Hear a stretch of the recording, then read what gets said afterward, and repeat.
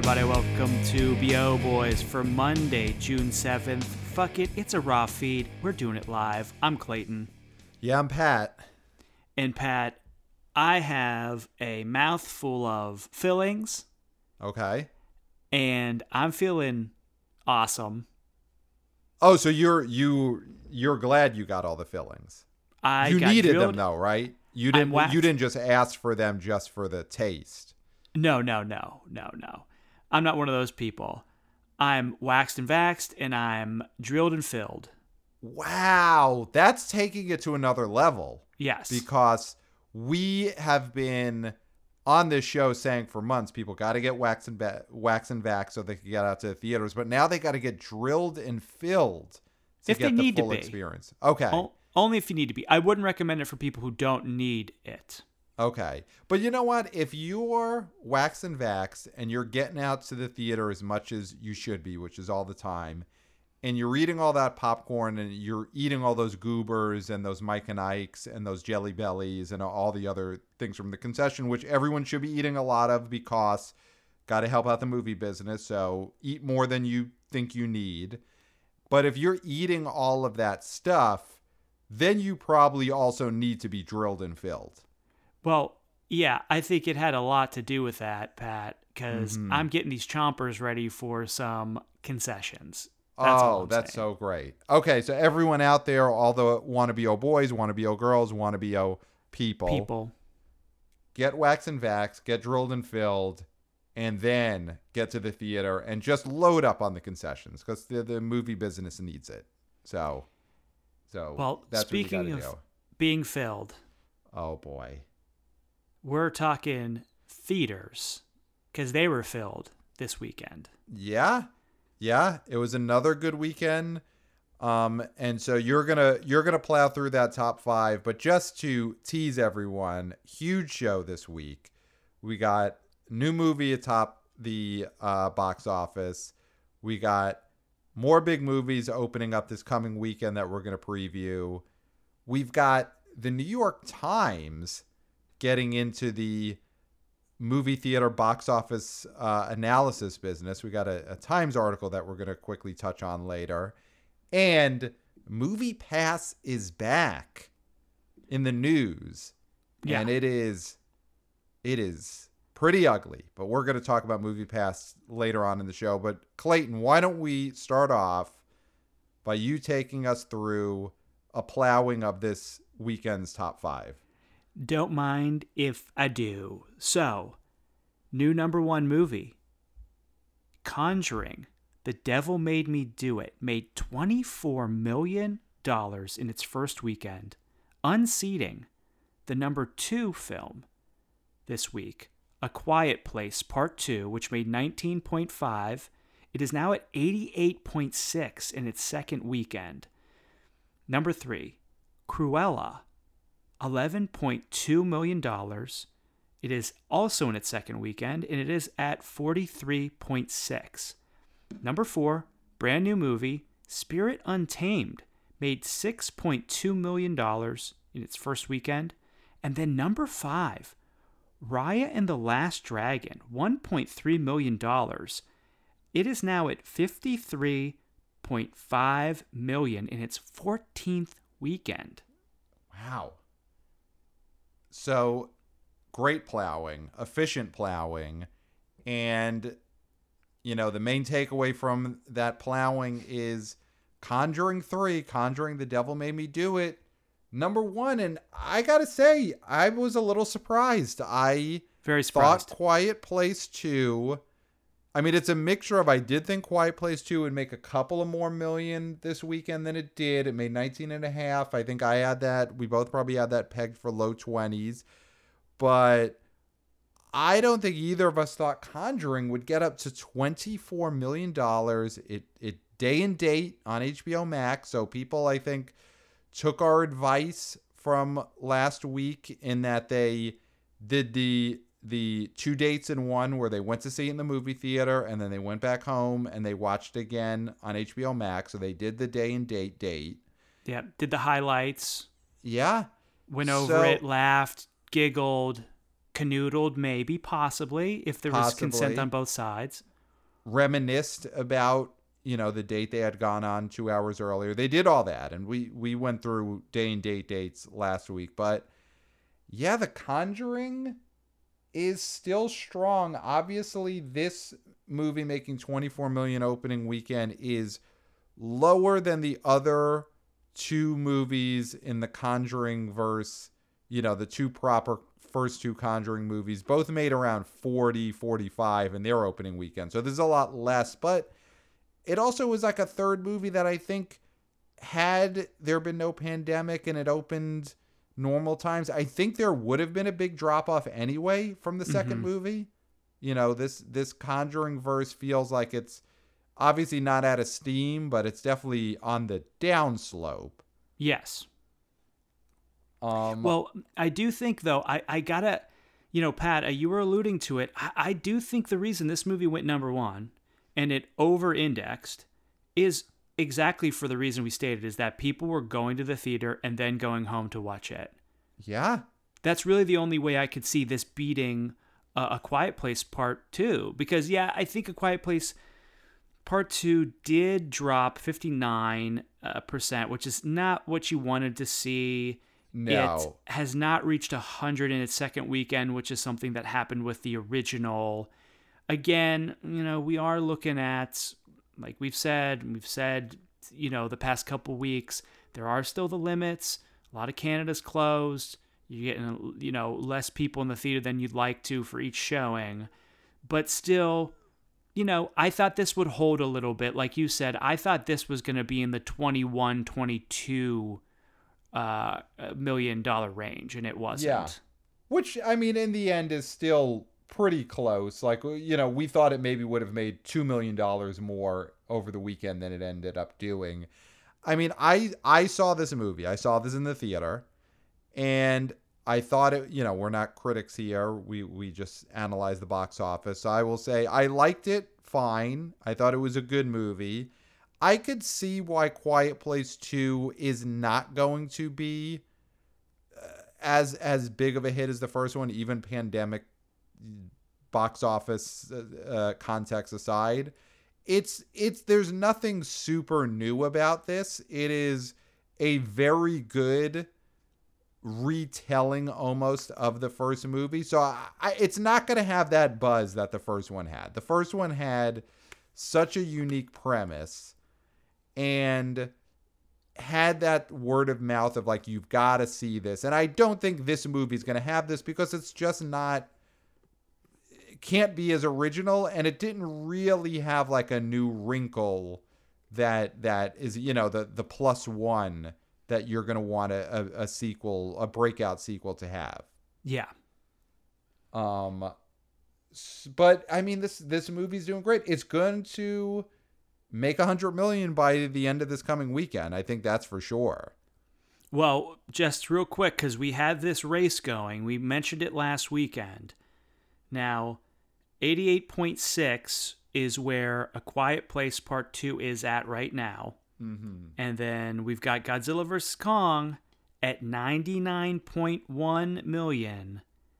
We both said we thought Godzilla was going to cross the finish line over A Quiet Place Part 2. And I don't think I'm changing my horse midstream right now. I think I'll change my horse midstream. I think you Quiet will Place change 2 your is horse gonna do midstream. It. Yeah, I mean, I think, listen, I know nothing about horses anyway, how they work, why they do what they do. So maybe that saying is totally logically sound and you shouldn't change in midstream. But my thought has always been, if you're midstream and your horse sucks, or you see a nicer looking horse, just get on the other horse. Well, I mean, are you worried about making your original horse jealous? It doesn't matter. Leave him midstream. It's fine. I'm changing my horse. I'm changing my horse midstream. I'm going to Quiet Place Part 2 gets there first. Okay, you may be worried about the having to go from one horse to another midstream. If you do not do it successfully, you will get trampled. Okay, sure, but I'm assuming I'm not me. I'm assuming I'm a really talented horseman in this situation. Because me, I'm not getting on a horse anyway. Okay. But in terms of box office horses, and we're not going to use that as an opportunity to talk about Spirit Untamed. We'll get to that later. So we'll forego that segue. Mm-hmm. But in terms of box office horses, I'll stick with Quiet Place Part 2. I think it is going to be a photo finish. Well, you're not sticking with it because you're changing horses midstream. So you're doing the opposite of sticking with something. Well, I'm sticking with the horse that I just switched to. I'm not switching again. Oh, so you're already acting like this is the horse you've been on forever. Yes, 100%. As far as Quiet Place Part 2 knows, that was always my horse. Okay. I think that it gets to 100 million first because last week it was averaging a couple of million a day during the weekday. Obviously, that'll go down this week. But I think sometime Saturday afternoon, and maybe again we'll jump on air and give a emergency update. But I think it's going to cross just a couple of showings ahead of Godzilla vs. Kong. But I mean, either way, Quiet Place 2 is going to make 100 million by the end of its third weekend. Where do we see now this movie legging out to? Do we think this is a movie that has any chance of getting to 150 domestic?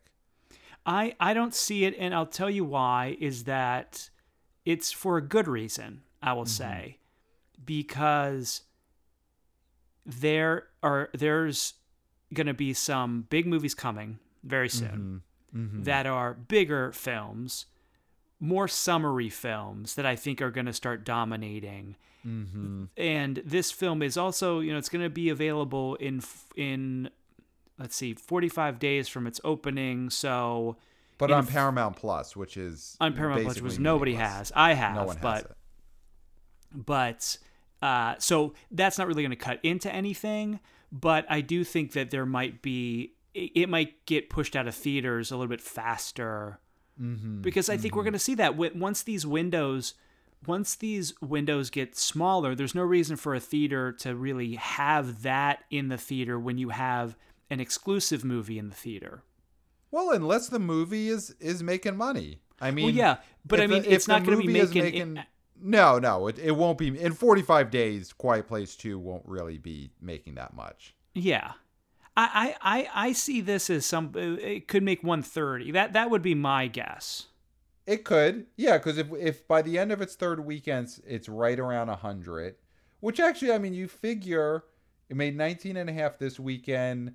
It'll probably make around 10 in its third weekend. So by the end of the third weekend, it's probably in 100 plus, a couple of million. And then it could make another 25 or so over the next month. Yeah. So I think that makes sense. Like Quiet Place 2 ending around 120 to 130, which is a success because that would have been a success for this movie even in a totally normal box office context. Yes. But Conjuring, back to Conjuring, the number one movie, overperformed expectations. I mean, what do you credit this to? I have a couple of factors aside from the day and date that I think helped. One of them is something we made fun of last week, which was we made fun of that subtitle, "The Devil Made Me Do It." Okay. And how it's a silly subtitle. I'm staying on this horse. I don't know where you're going. You're jumping horses like who knows? It's a bad subtitle, but the main thing they get across in it is that there's devil shit at play. Okay. And so does the promise of the devil get people into the theaters rather than stay home? And again, the punniness of the subtitle is a little silly. And even though I realized after watching the movie on HBO and then looking up some of the real case, "The Devil Made Me Do It" was actually like the phrase used in the media for this real case that the movie is depicting, where someone claimed that the devil made them do it on a murder charge. And that's what this movie is about. Is that the first coining of that phrase? It's probably not the first coining of that phrase, but I think it is the first. It's definitely the first coining of. It's the first use of that phrase as a legal defense. Okay. So it was probably the first time that phrase had appeared, as the headline in like a New York Times article. Yeah. It's the first time a court reporter has typed that. Yes. Into a little typing machine. Yes.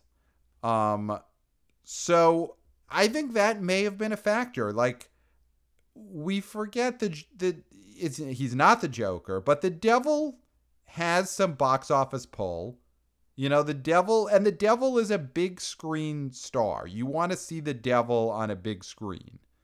Well, is there a level also of not wanting to invite the devil into your house? That's true. That's right? True. There is something about the Conjuring movies where you feel like whatever evil comes with this, I'll leave it there. I'll leave it at the AMC. Leave it at the theater. Absolutely. Right. That's a possibility, definitely. So then this is a movie that seems like it drew from several different groups. It drew, of course, the young daters who were doing their day and date, double date in one night. It also drew from, I guess, straight up devil worshippers who wanted to go pay homage to their hero Lucifer on the big screen, put money behind him, make him look good by buying tickets to his movie. And then you also, on the other end, had, like you said, people who are scared of the devil staying in their home and would rather see the devil in a nice, like, third-party building that they could leave. So let's look a little bit then at the demos here for Conjuring 3. Female leaning again this weekend. Wow. The females came out 52% female. Wow. 59 of which were under 25. Okay. And 60% were between 18 and 34. So the youngsters were out in force. Young women leading the charge to see The Conjuring. Mm-hmm. Diversity demos, great across the board. 34% Hispanic, 29% Caucasian, 23% Black, 14% Asian / other. I mean, good. I mean, these are good demos. Yeah, it's not what you would expect from a movie headlined by Patrick Wilson and Vera Farmiga. Well, you know what the buzz on this, and you saw this film and I did not, that there's a lot of investment in the love story between them, those two. There is, yes. And I think that is what might be drawing people you would... Now, I don't want to say women are only interested in romance, but I think that women like films that show functioning relationships, positive functioning relationships. And these two wackadoos in this movie who go around and fight ghouls and grifting people, let's be honest. Real life they're grifters. Yes. In the movies they're a little bit more heroic. And I think the way these two actors and the way they play these characters, they show a loving partnership, which I think is a very popular thing for that demographic. Yeah. I mean, and Patrick Wilson, he's got that right mix, I guess, because he's weird. He is like a sneaky movie star at this point. He's got his Conjuring franchise. He had the Insidious franchise. He's got 2 horror franchises. He was in Aquaman. That was that was the first DC $1 billion baby. And he's in Aquaman. He's got this way about him where he still, I think, is got sex appeal to women, but in that very safe way, where he is like, he could be your dad or he could be your lover, depending on who you are. I think he's got that great mixed appeal, which is good for a horror movie. And I mean, I don't want to, I don't like to invoke TV too much, but he stooped hand on girls. And I think, listen, that there's a generation of women who watch that show and we're like, Patrick Wilson. Yeah.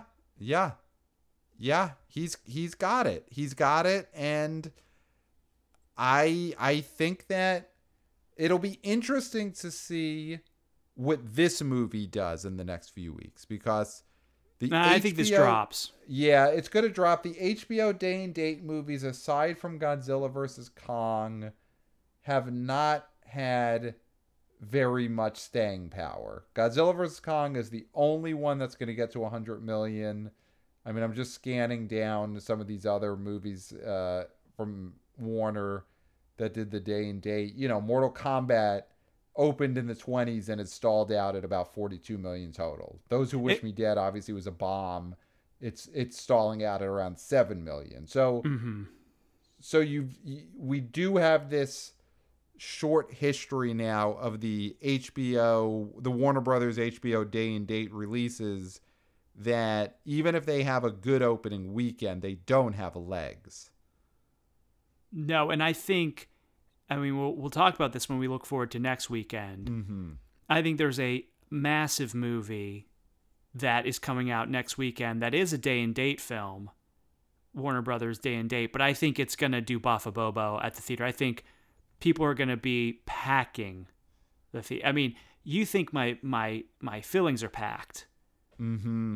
These theaters are going to be packed next weekend for, I'm just going to say it, In the Heights. And that's a Warner Brothers movie. And I do think that it's going to take some theaters from The Conjuring. Yeah. Most definitely. Well, yeah. So The Conjuring, the first two Conjuring movies both got over 100 million domestic. I mean, I think this is a movie that is going to end up maybe better than Mortal Kombat territory, better than 42 million, but I would not be shocked if a couple of weeks from now we're looking at Conjuring 3 and it's basically at 40 or 50 million dollars total. Oh, we'll yeah, see. I'm seeing this in the 40. I'm seeing this in the like 42, 43 range. Interesting. And we'll see. And that's the difference between the Warner Brothers day and date going to HBO Max and our number 3 film, Cruella, doing the premium access, because the difference is the only thing The Conjuring is doing hypothetically for Warner Brothers when it's not in theaters is adding subscribers, which I don't know if that's happening. And even if it is, it's not to the degree that would save them the $1 billion that they're losing in box office, plus paying out these directors and these stars for the bonuses that they could have gotten if they were just theatrical only released movies. The thing that's Cruella, when we look at Cruella right now, down 48%, made $11.2 million, that doesn't say anything about what it made at premium access on Disney Plus at $30 a pop, which goes directly into Mickey's pocket. Well, so opening weekend, we did get that number from Samba.tv that Cruella basically made about $22 million in Disney Plus PVOD sales. Yes. You know, so you got to add that on top of the box office. We don't have a number that I found yet for what it's made in its second weekend or its, first full week. But you would imagine if the drops are consistent, that if it drops, say, 48-50% in terms of Disney Plus premium access PVOD sales, and it went from 22 million to making another 10 or 11 million there this past week, I mean, you got to add that in. And again, we can't officially add it in because Samba.tv, as far as I know, has not released any estimates, but one would assume that it's also still making money there. So, Cruella is a movie that it's at 43 million now. Honestly, I think if this movie gets to 70, 80 million dollars domestic, then to me that's a huge hit because it's definitely going to have made like another 30 or 40 million dollars on PVOD. Absolutely. Yeah, and this this movie already has a sequel in the works. I know people are saying, "Oh, well, they weren't happy with the theatrical numbers, so they announced this second one to try to goose them." It's like, yeah, I guess, but it's like, dude, they're making money hand over fist on Disney Plus.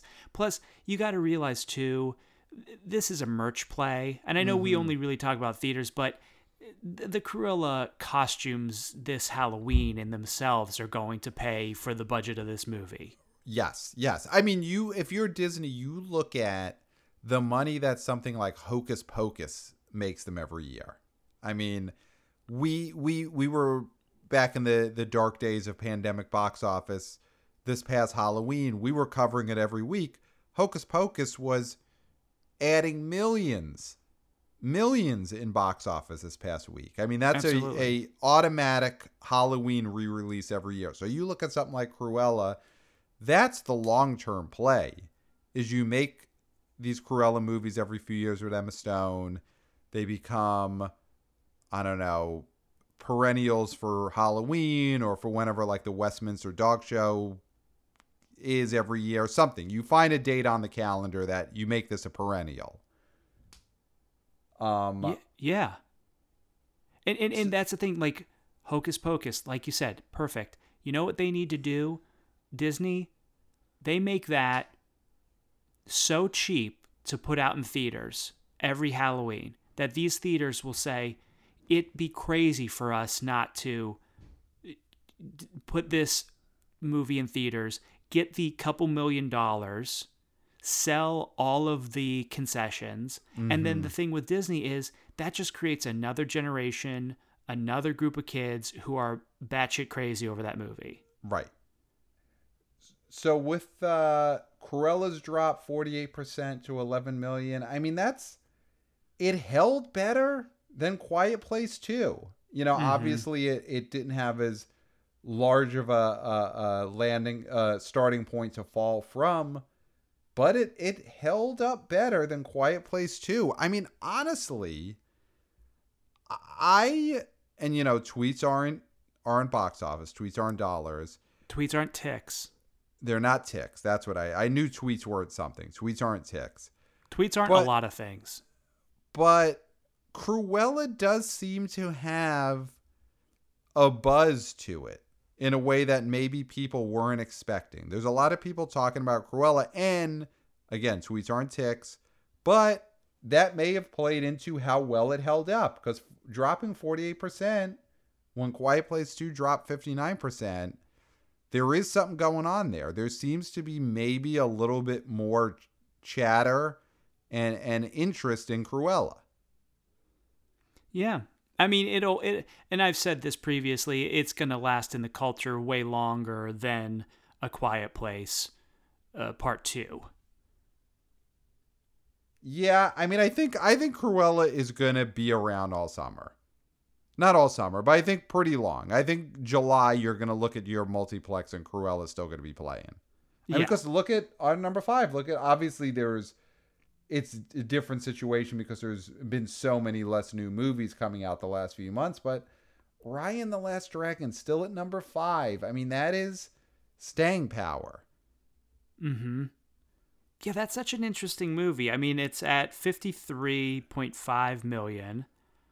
14 weeks, and it's in the top 5. I mean, that's not going to stay forever because we're getting into the territory where we're going to have multi-million-dollar, movies in the top 10.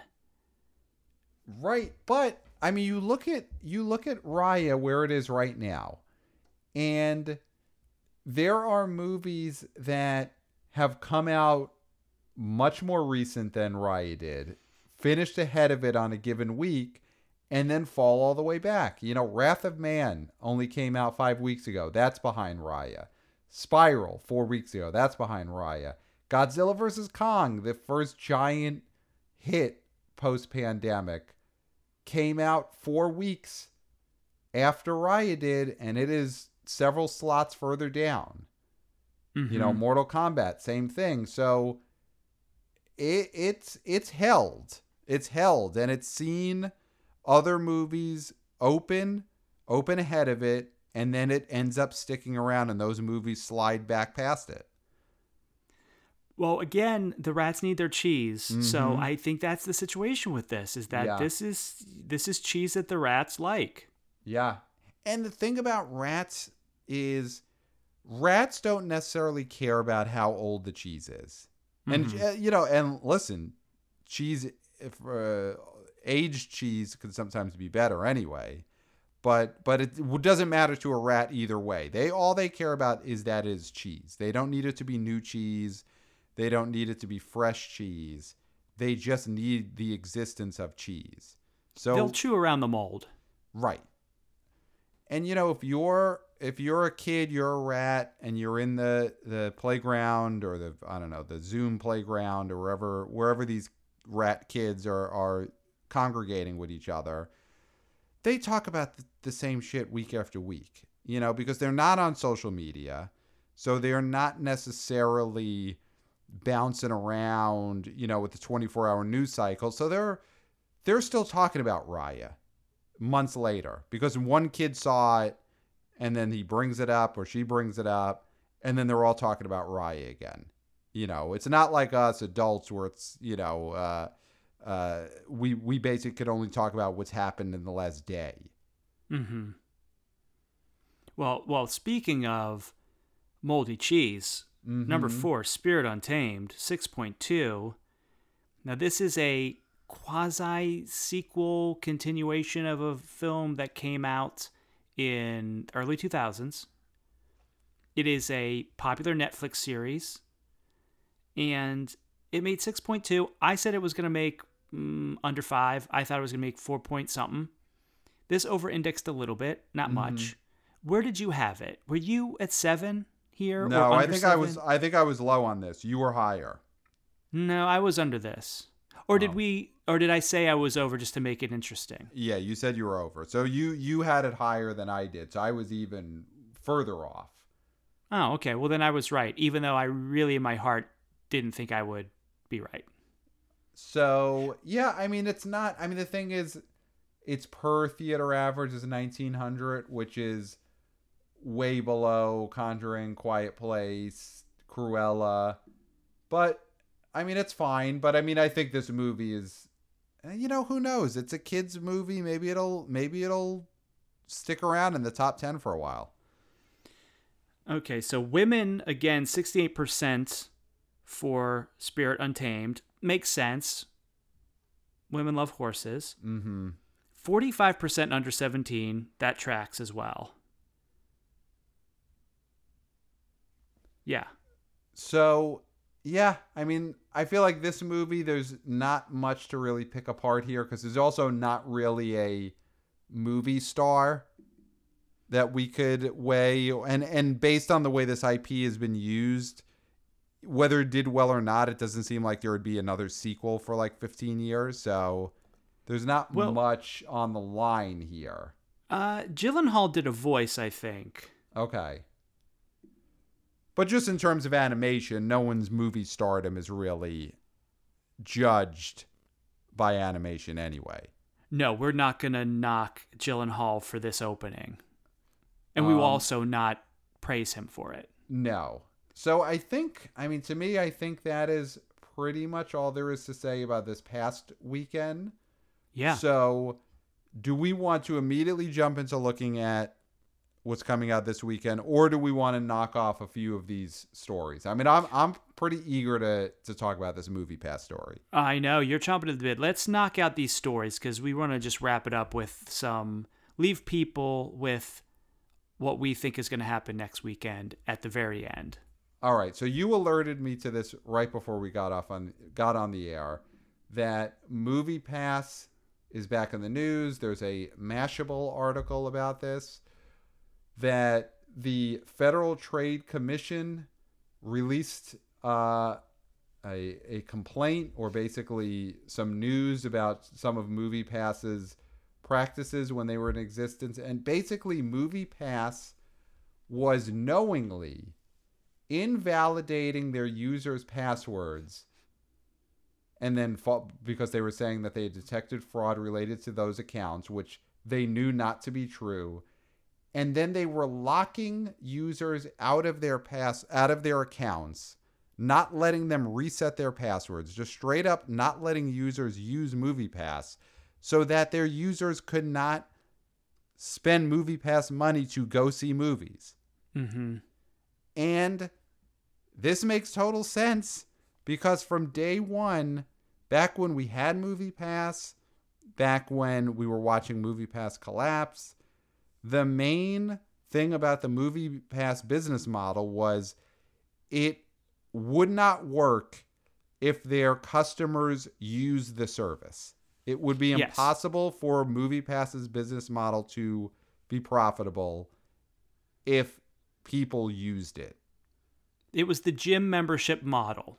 Yes. Which was the assumption that people will have this and barely ever use it. Yes.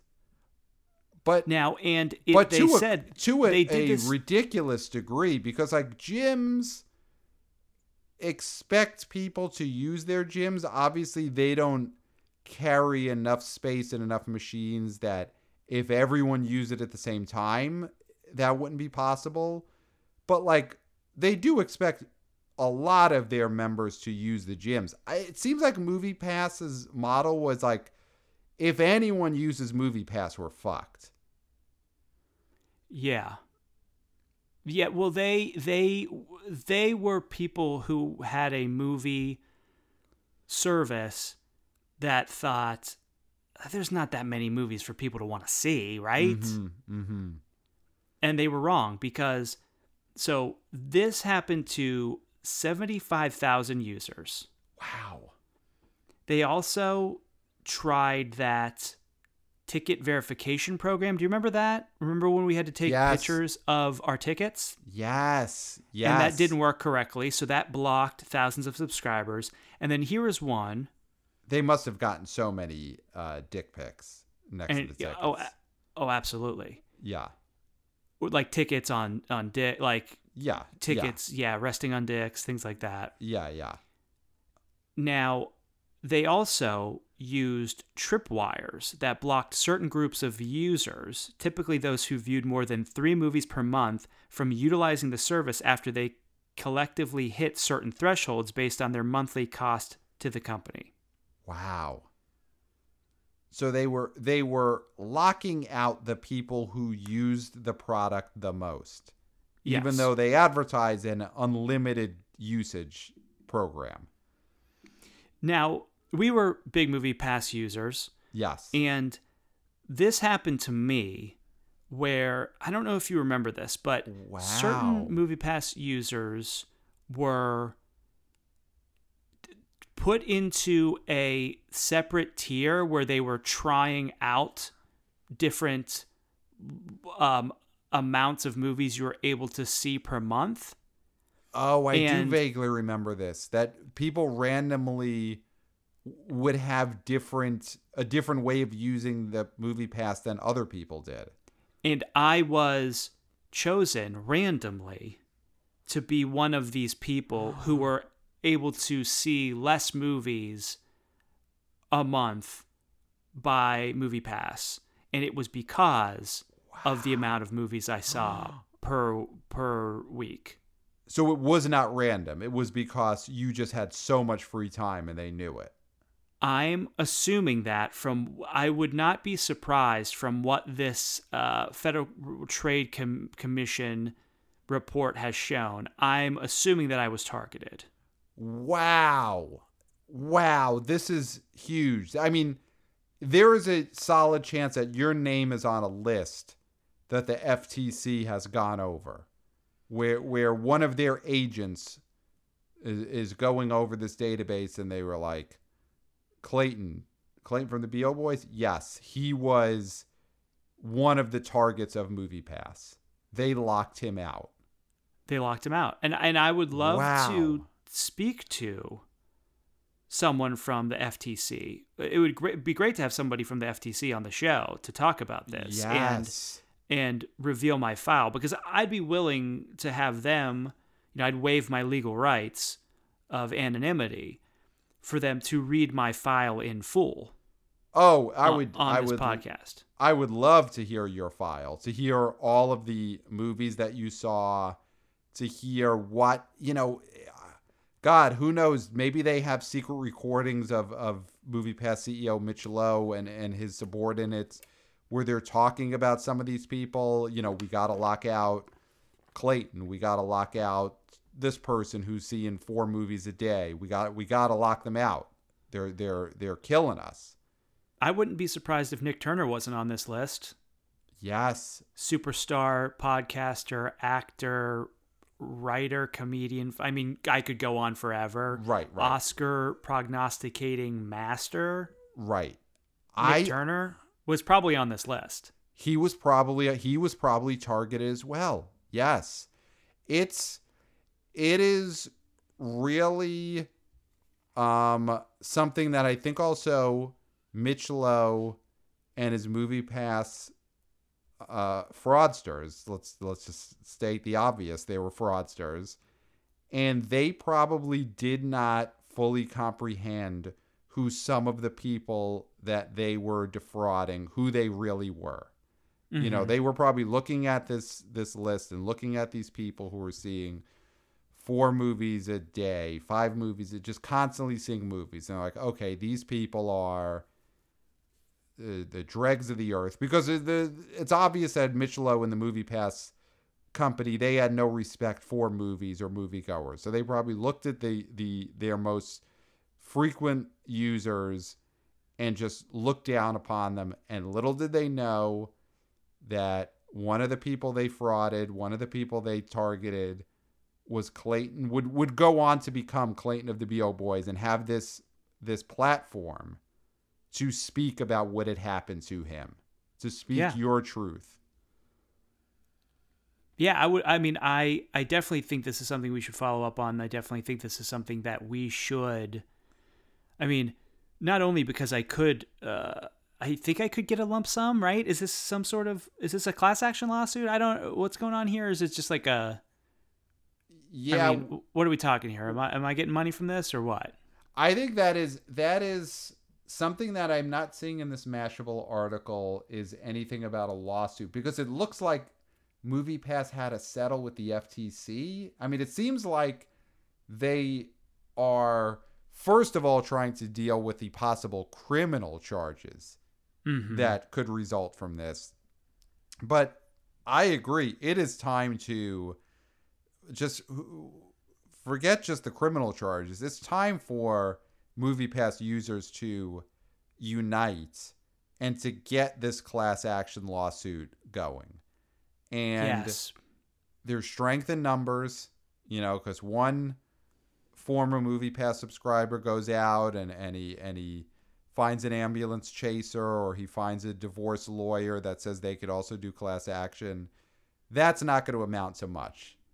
But if we get these 75,000 MoviePass users who were locked out of their accounts, if we get all of them together, 75,000 MoviePass users, that's filling up a football stadium. Think of how many people go to the Super Bowl every year. That's a big crowd. Mm-hmm. So if we get that crowd together and we get a class action lawsuit together, you being the perhaps, and like you said, if Nick Turner, star of Killer Raccoons, if he's one of the people who was on this list, you being the faces of this, the celebrity MoviePass users, who would then, I think, get a higher share of the money from the lawsuit.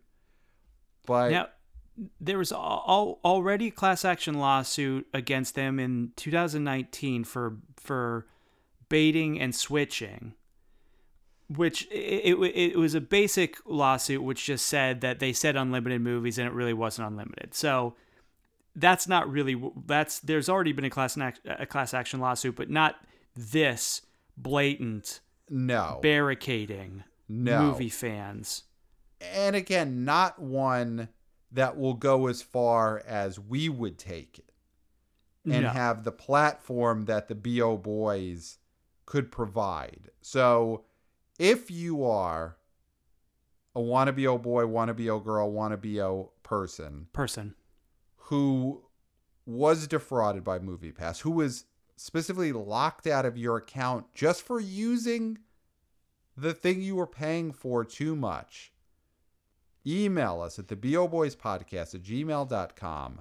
Or, of course, if you know someone who is in this situation, who is still recovering from the ramifications of being locked out of a MoviePass account, which I know it was years ago, but people are probably still dealing with the psychological fallout of what MoviePass did to them, where they kept trying to reset their password over and over and over again. And we know how frustrating it is to have to reset a password. But imagine when the company is knowingly keeping you from resetting it. That is long-term psychological damage. So if you know a person who is in that situation, reach out to us on their behalf.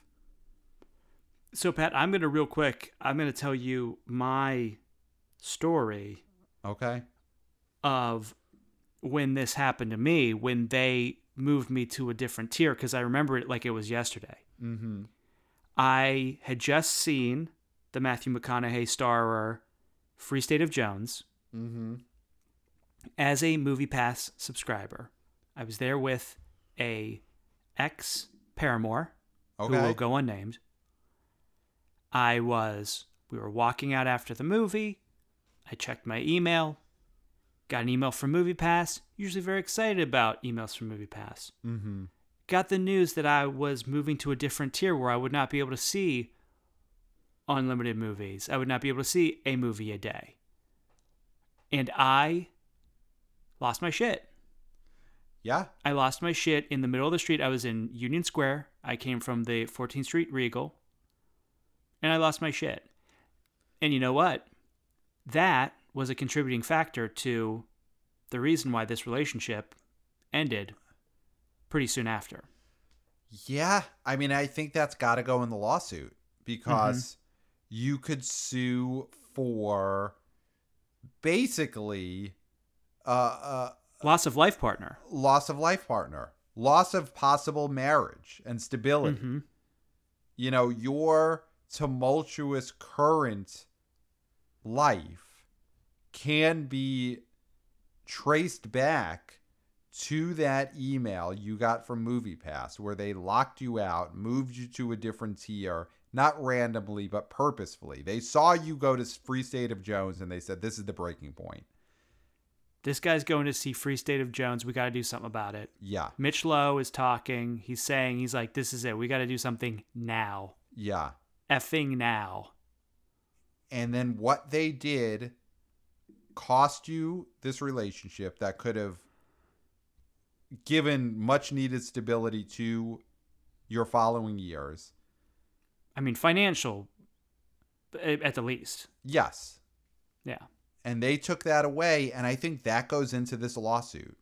You know, so if you're listening to this and Clayton's story rings true to you, rings familiar, where because of what MoviePass did, maybe you had a relationship that ended prematurely, a marriage that didn't happen, a marriage that ended, you know, whatever the situation is, you know, maybe you were in a throuple that became a couple because MoviePass locked you out of your account. Who knows? It's possible. Yeah.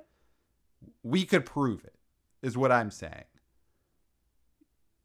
You know, so if you were in that situation, if you were a throuple that became a couple because you got locked out of your MoviePass account, we'll figure out how to prove that and prove the damages, prove all of the emotional and financial stress that caused. And 75,000 users, there's got to be some thruples in there that became couples. There's no way there's not a baker's dozen or more. Yeah. I mean, I'm looking at this FTC note.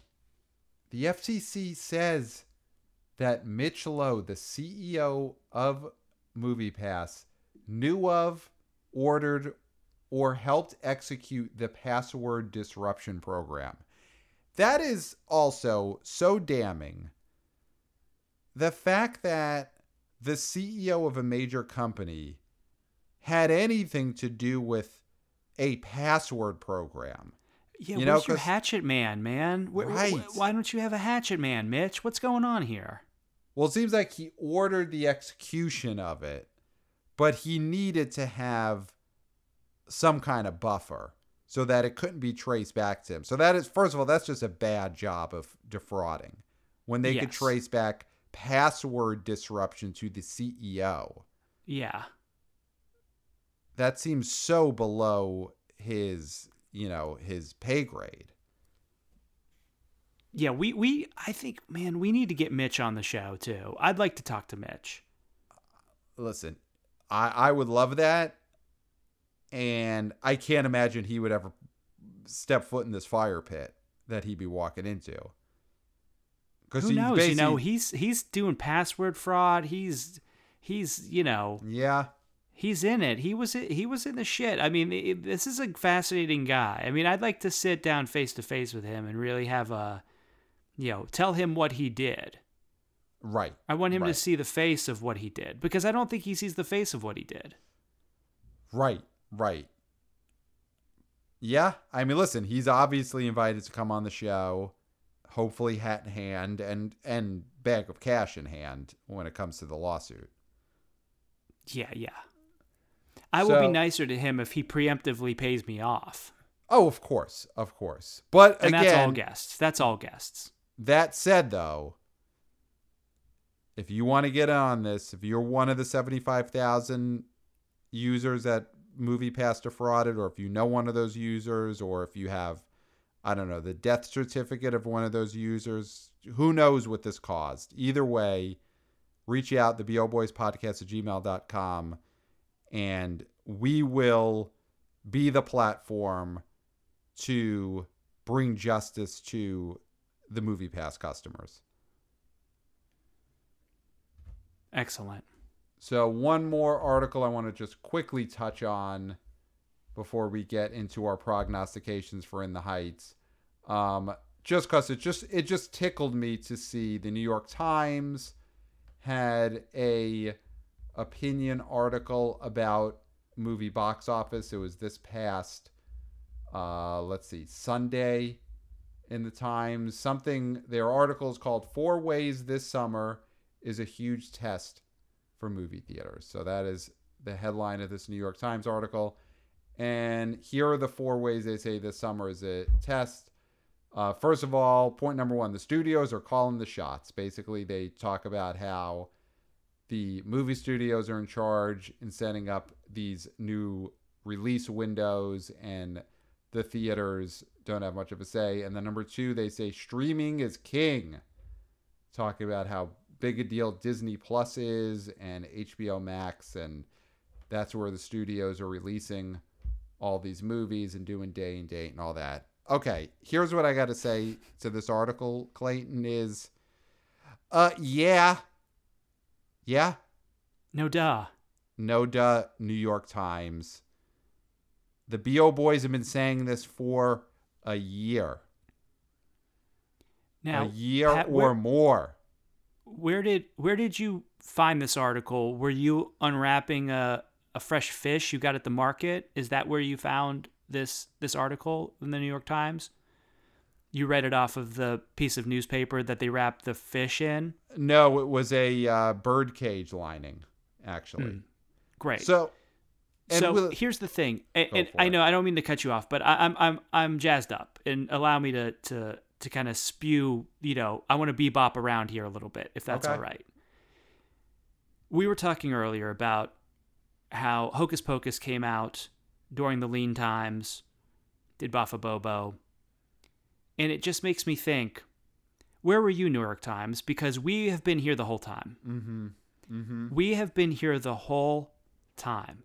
I want anybody who's new. We get new listeners every week because we're building an empire, and that's what happens. We every episode is someone's first episode, and we treat it that way. We treat it every episode that way, that we know there's going to be new wanna-be-o boys, wanna-be-o girls, wanna-be-o people listening for the first time. And I want you to go back in the archives, and I want you to look at this past year when no one else was talking about box office, when all these other podcasts that are going to be popping up are going to be like, box office is back and we're back. Well, guess what? We never went anywhere. Mm-hmm. We were here this whole time. And you know who weren't here the whole time? New York Times. Yep. The Old Gray Lady was not covering the opening weekends of Honest Thief and Come Play. I didn't see anything about Come Play in the New York Times this past year. I don't think they've ever typed the words Phoenix, Oregon in their illustrious history. No. But we were all talking about that. Yep. When we weren't sure if we were going to run out of food. Do you understand this, Pat? We weren't sure if food supplies were going to dry up, and we were on the mic talking about box office. Where were you, New York Times? Where were you? And then suddenly, now they're coming out with these articles about here are the 4 keys to the summer's box office. Oh, and thanks, they're just regurgitating what the B.O. Boys were saying a year ago. Thanks for the keys. Thanks for those 4 keys, because it's that simple. Yeah, it's just 4 keys to the box office. Thanks. Oh, I'm so glad it's that simple. Because we've been here talking for a year and a half about every intricate thing, ways to save it, ways to make it better. But you got these 4 things. Thank God. Our job is done. Pat, let's retire. Because the New York Times has it. They have it now. They have it in hand. Here we go. Let's pass them the torch. Here's their number 3 key to the summer box office. Older moviegoers are missing in action. And so then the Times talks about how the older audiences have not returned to go see independent cinemas and art house films. That hasn't happened yet. So 4 keys to domestic box office. And by the 3rd one, the New York Times is already just talking about how their old Upper West Side audience hasn't gone to see art house films yet, and how that is somehow a key to the box office. And listen, we love art house films. We love it. We love them. I love the Paris Theater over on 57th Street on the West Side. It's great. But it is not the key to domestic box office. Would You Be My Neighbor having a strong, for a documentary theatrical run a couple of years was great. It was great to see. But in the grand scheme of things, that movie making $21 million on the Upper West Side doesn't mean anything to the future of domestic box office. But for the New York Times, that is the number 3 key to this multi-billion-dollar business. It's the quality of brownies available at the Angelica. Yes. Listen, love the Angelica. Used to live next to it. Love it. One of the worst theaters in the city. Love it to death. Listen. Would be buried in it. We're coastal elites. We love art house films. We go see indie movies in crusty old Manhattan theaters. Mm-hmm. But we know that is not the key to box office. That is just the key to what the New York Times' elderly, rich constituency with their theatrical keys are. Yeah. If anything, their keys are that they keep losing their keys and they can't get back in to their Upper West Side brownstones, which is, again, we're coastal elites. We love them. But that is not the number 3 key to the box office, New York Times. Now, really wow me with it. Sorry, my fillings. Fuck it, we're doing it live. Getting used to my new teeth. Really wow me with this number 4, this 4th key, because I have a feeling that they are going to drive it home hard. I think they're really going to hit a homer with this last one. Yeah. The Old Gray Lady they're saving up their most thought out take for their fourth and final take. So number 4 on their list of keys to the summer box office, the theater business is not growing. And they say, we will never see another $11 billion a year at the domestic box office again. Never again. The last time Never again. Never again. The last time we saw the movie theater business make $11 billion in 1 year, 2019, which was the last year where there was not a pandemic. Oh my God. So they're not even thinking of inflation at all. No, because there will never be, never, and that is a fact to this New York Times box office analysis, never be something that there was the last time the world didn't have a pandemic. Also, that happened 5 years in a row and was only stopped when a pandemic closed down all movie theaters for a year. But It will never, according to the New York Times, happen again because of their first 3 reasons, which is studios are in charge, which to them is new news, streaming services are big, and old people are not going to art house theaters yet. Oh my gosh.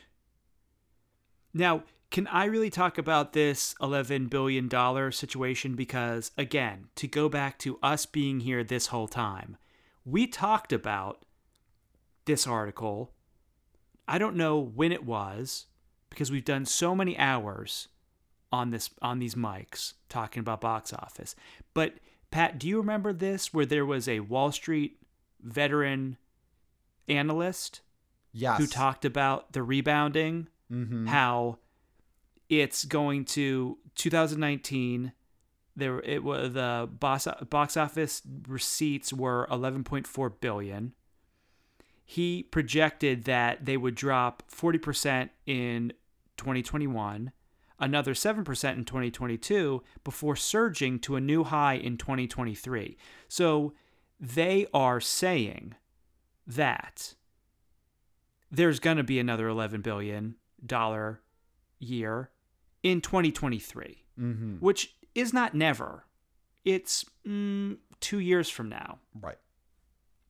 Now, this guy isn't Eric Wold. We don't know who this guy is. Veteran analyst for B. Riley Securities. This all could be made up. Yeah, but what I'm saying is that this guy, I believe this guy more than I believe the New York Times when it comes to their coverage of the box office. Yes. So you know what?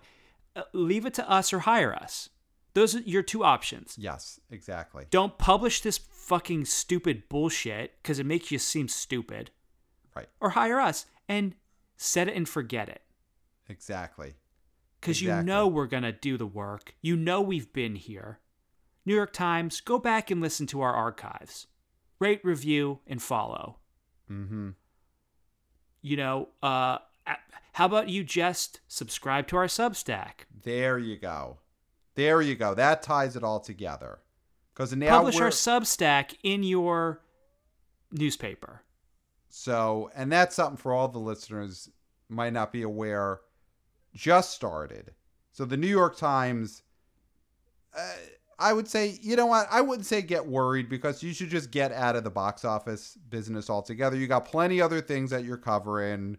We're not making any judgments about any other topics at the Times coverage, but they should get out of the box office coverage business. Leave it to the BO boys because we got our podcast that everyone loves and listens to, and we also now have our own Substack where we are writing about the box office. So you could go subscribe at theboboys.substack.com. We've got several articles up there. All the podcasts are there, but we're also writing print articles. We have an article about the day and date phenomenon started by The Conjuring on HBO Max and in theaters. And we've got an exclusive box office prognostication based off the trailer of the new Boss Baby sequel. So yeah, it's a new thing that we're going to do. We're going to do it pretty often, I hope. It's called trailer tracking. And what we're doing is we're looking at the trailer and we're going to, like you said, we're going to prognosticate what the opening weekend for the film is going to be from just watching the trailer. Mm-hmm. And then the interesting thing about this, too, is that more than one trailer comes out. So right now, Boss Baby, we have a prediction. But when the Boss Baby Family Business 2 trailer comes out, it could go higher or it could go lower. So you got to watch that space. So this is very exciting. So don't get your box office print analysis from the New York Times. Get it from the BO Boys. Go subscribe at theboboys.substack.com. So for those of you, our listeners who are out there in the stacks, I mean, this is the perfect platform for you. It's got Stack right in the name, so that even though we're coastal elites, we're not going to be giving it to you the way the Times does and just talking about old people going to art houses. This is box office analysis for everyone, including those of you in the stacks, Plain Billies, Earth Dogs. We're bringing it to everybody. The BO Boys .substack.com. Articles, constant new content throughout the week. It's going to be huge. Mm-hmm. Now, let's go and look forward to this coming weekend. I'm very excited. Oh, I can't wait. This was a movie that we talked about when Jeff Bach was on the show. Mm-hmm. And he was in agreement with us that In the Heights is going to be a smash. Mm-hmm. And right now, Box Office Pro, they are predicting anywhere from 25 to 45 opening weekend for this film. They're really staying pretty vague and wide with their prediction ranges.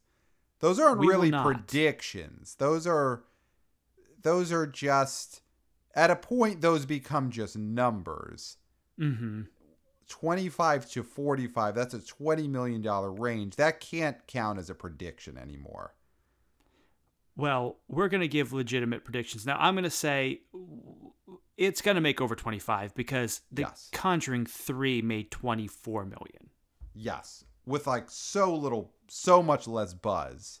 Mm-hmm. This is a buzzy film. This is a musical. Yes. This is a summer film. When you see the trailer for this, people are sweating. People are dancing. But you're inside in the cold theater watching people hot outside in the city dancing, being sexy. That is a perfect summer type movie. I don't know, Pat. What do you... Let's start at 30. I think it makes over 30. I think... Give me your number then, because 40 would be so high. 40. I mean, if this movie were to make 40, that is just standing ovation, blockbuster territory. It's the type of thing that would, I don't know, there would have to be a podcast version of a parade for this movie if it hit over $40 million. But it's got so much going for it. It's Lin-Manuel Miranda. It was his original Broadway play. It's the adaptation. So his name is all over this. He wrote the movie. These are his songs. He's obviously such a giant celebrity now because of Hamilton, and they're using Hamilton in the advertising. It's John Chu who directed Crazy Rich Asians, and that's all over the advertising. So they're doing such a good job of bringing these beloved buzzy properties into the advertising. I just saw a TV commercial for this movie tonight where they had The Rock, they had Oprah, they had all these big stars just talking direct to camera about how excited they are for In the Heights. And these are people who are not in the movie, just giant celebrities who they got to film messages about how excited they are for this movie. This is a feels like we're on the precipice of a cultural event.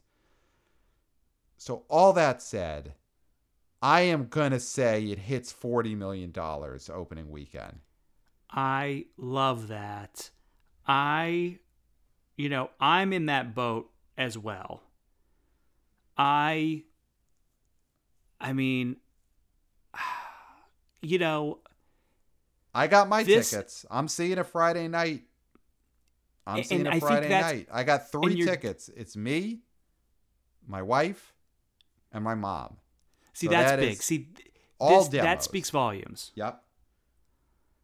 That speaks volumes. I think that's the thing, is that this is a take your family to the theater movie. This is a full-on family movie. Yeah.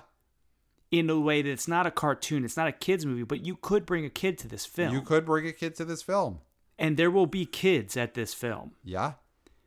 I mean, I'm riding into this movie 3 quadrants strong. Yes. Young female, young male, old lady. If my dad was alive, that's 4 quadrants. Absolutely. I think he would have went, because he would have seen that commercial and The Rock, and he would have been like, okay, if The Rock is telling me to go, I'll go. And he's got to complete the quadrants. I mean, there's no way you couldn't. Your dad's not going to sit home knowing that there could be a 4 quadrant family go into a theater and him saying, "Oh, I'm not going to complete it." No, he would have went. Also, I mean, at this point, if he had still been alive, it would have been probably dangerous to leave him home. So we would have bought that ticket, and he would have ended up going there. So that would have been 4 quadrants. So for families that still have that elderly living dad who either wants to complete the quadrant or you're afraid of leaving him home, they're going. So that's 4 quadrants right there. Yeah. And that's what it takes to get a movie over 40 million, is that 4th quadrant, getting that old man to go too. So where would that put the opening for this? Let's look, because what did Quiet Place open up to? Quiet Place did over 40 million in its 3-day. Yeah, 47. So this is interesting. Do I go over 40 here? Because that would mean that it would make just under what Quiet Place 2, one of the most, at least for now, anticipated films. I'm going to be a little conservative, and I hope I'm wrong. Okay. I'm going to say 36, okay, which is still... I mean, that would be huge. The thing about this movie is anything over 30 is a giant success. Mm-hmm. If this movie hits 30 this weekend, that is huge. I just feel like this is going to really activate the demos that we've been seeing coming to the theater. Women. Yes. The women will be out for this film. Yeah. You're going to have the people of color that are going to go see this film. Mm-hmm. You're going to have the Caucasians going to see this film. Yep. You're going to have the young, the old, the in the middle. Yep. I again, that's like you said, this has the makings of a 4-quadrant smash. And I think the thing why I'm going a little bit lower is because I do think this will have legs. I think it's going to be a let's go to the theater and sing along to these songs type of movie. Let's have a few MacGuffins, get in there and make a fool of yourself sort of thing, but boisterous in a fun way. Mm-hmm. And so I think this will have legs. So even if it doesn't open as big as we want it to, I'm not worried for this film. I think it's going to end up making, I would say this movie is going to end up making maybe more than A Quiet Place Part 2 by the end. Yeah, I mean, this is going to be such a fun movie to follow all summer because the director of this movie, his last movie was Crazy Rich Asians, which is one of the great leggy hits of the last decade. The Go back and pull up the box office history of Crazy Rich Asians, everyone, and treat yourself to some incredibly small weekend to weekend drops. And I not to think say they are that, still historic. yeah, and not to say that In the Heights is going to be able to pull that off, because the Crazy Rich Asian drops were all time small, but I think this is a director who's just got his finger on the pulse of what makes a crowd pleasing, all quadrants hit. And it's got runway because June 16th, the weekend after it, the only wide release is The Hitman's Wife's Bodyguard, which I think will do very well. Yeah. I guess let's not get ahead in terms of the future weekends, because, that's future episodes. But I do agree with you. But I just there. want to say that I think we're saying that it's going to make a lot, even if it doesn't open as huge as we wish. And I think it has a runway until June 25th for F9. That's all I'm saying. Yeah. No, I agree. But yeah, for this weekend, I think this is going to be an event. I don't think the fact that it's also going to be on HBO Max matters at all. I think if anything, it's just going to... This could be a situation where the HBO Max airings really do serve as an advertisement to people to go out and see it in the theater. Yes.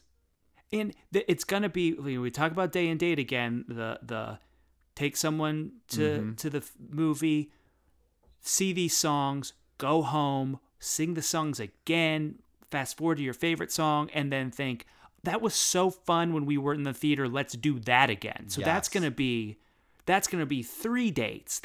It's going to be this perpetual loop, and then people are going to get married at this movie. Yes. This is going to be the summer where you're going to have relationships that pretty much consist only of seeing In the Heights. Yeah, of consuming In the Heights in some manner or form. Right. Where you're going to have a couple, by August, they're going to look back. They're going to be engaged now that they just met in, late May, early June.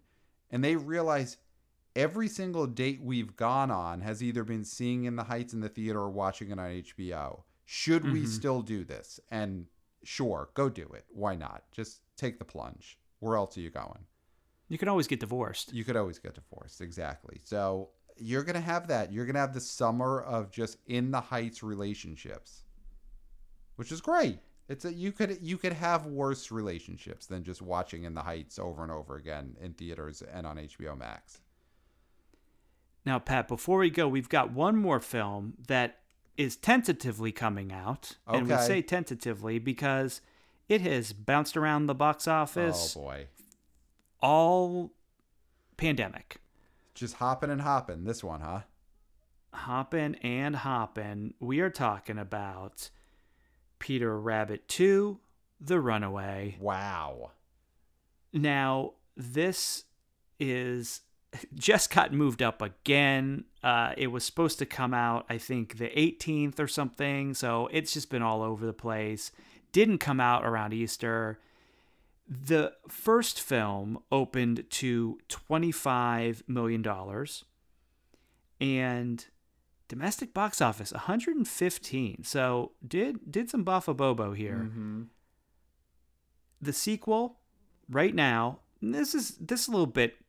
tighter kind of range here. Box Office Pro saying 17 to 22. Now they're saying it's going to open lower than the original. Right. I kind of get that. I said on our summer preview that this feels a little bit like a Smurfs 2 situation to me.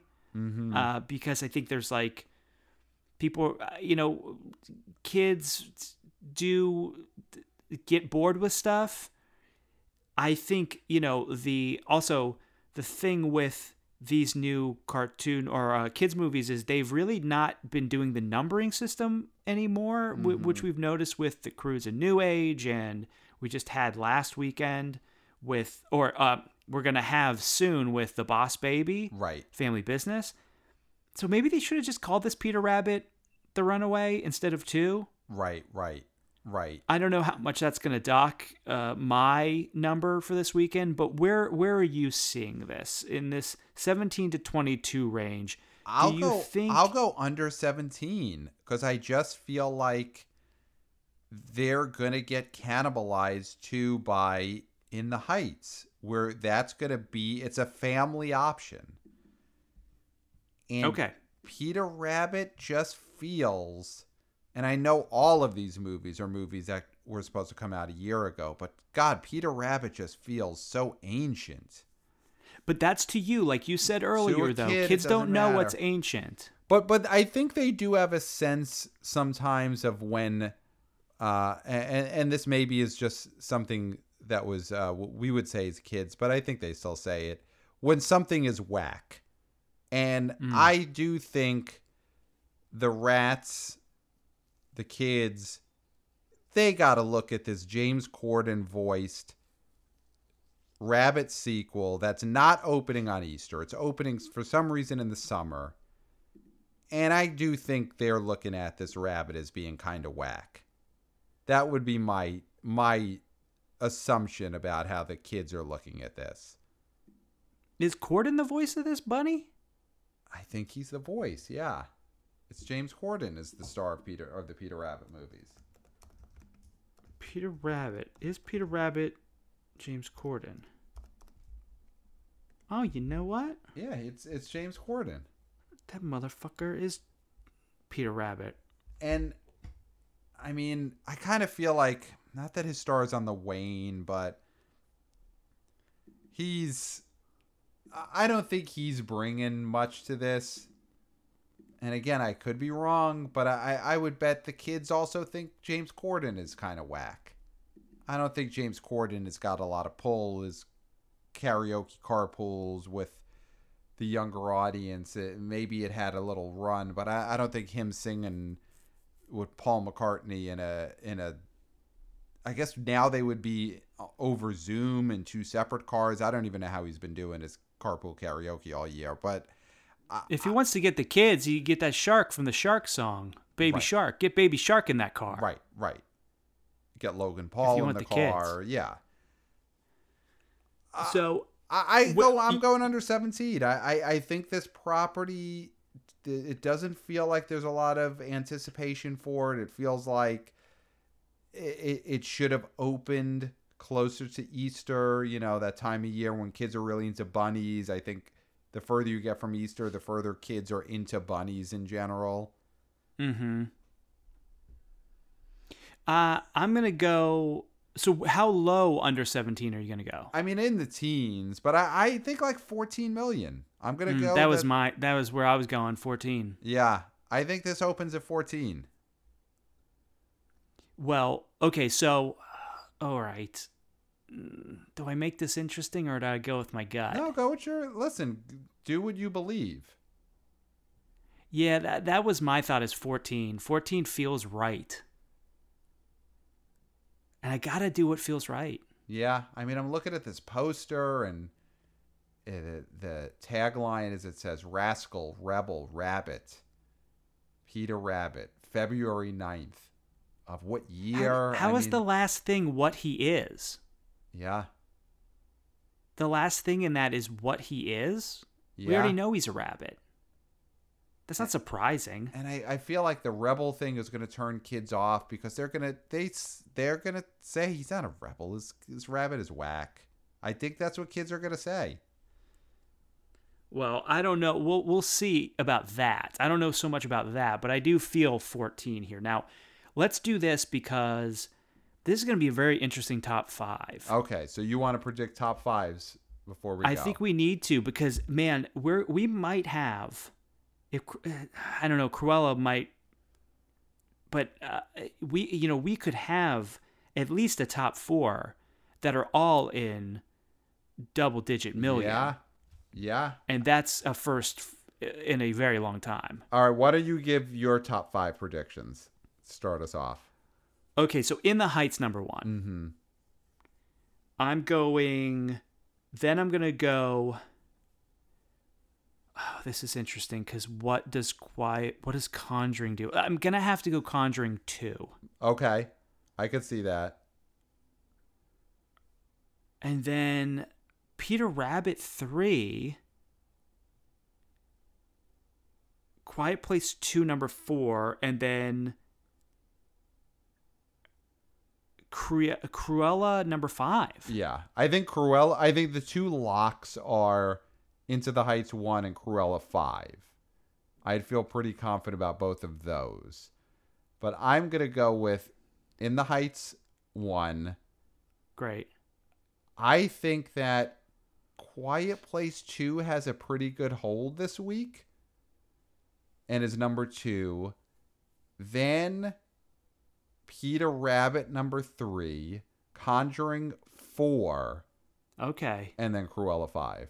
I think So, Conjuring drops to like 11 million. plummets.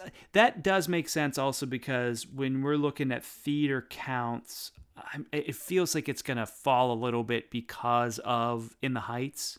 I don't even know about that. It may not lose a lot of theaters. There's so many other movies, like I think Wrath of Man and all these other movies. Spiral, Kong is going to lose a lot of theaters. I think there's a bunch of movies that are going to lose theaters this weekend. I think Conjuring is just going to end up having, to me, like a 60% drop. Okay. Like, I think that's going to have because if Quiet Place 2 dropped 59, I bet you Conjuring drops like 65%. I think it winds up at around 11 million. Peter Rabbit at like 14. I guess what I'm betting on is Quiet Place 2 actually has a really good hold this weekend. And like a 20% drop. Yeah. And ends up around 14 or 15 and just edges out Peter Rabbit. And this is going against what I'm saying for my top 5, but like I wouldn't be surprised if The Conjuring drops like 72%. Yeah. Yeah. I could see agree. this being a momentous drop. Yeah. But you know what? It doesn't matter because box office is back and things are making money. Yep. Well, the old people aren't going to the art house theaters yet, which is, according to the New York Times, the third most important point about this year's summer movie box office. So there you go. You could follow your box office with the old gray lady, or you could just follow along, read the brand new B.O. Boys Substack. We are at theboboys.substack.com. New articles all the time, fresh analysis in print. And you can get it directly to your mailbox. Yes. If you don't want to go to a website, you don't have time, just type in your little email. You'll get all the new articles directly to your inbox. Yeah, it's great. It's great. I do it. You do it, and you're the one writing half of these, and you Yeah. still get them directly to your inbox. It's just easier. It's so much easier. So, Pat, other than the Substack, yes, where else can they find us, contact us? you could email us at theboboyspodcast@gmail.com. Of course, the most important thing, give us your predictions on In the Heights and on Peter Rabbit. We always want to hear predictions, but the main thing is email us if either you or a loved one or a neighbor or just someone you know was a victim of Mitch Lowe and MoviePass's fraud as outlined by the Federal Trade Commission. If you were locked out of your MoviePass account back in the day and that has caused you emotional and financial distress, email us at theboboyspodcast@gmail.com. We want to not just hear your story, but we want you to be part of a possible $1 billion class action lawsuit spearheaded by the B.O. Boys. Yes. Well, Pat, we did it. Yeah, we did. I don't think there's anything left to say. But until next time, will smell you at the box office. Nailed it. Nailed it.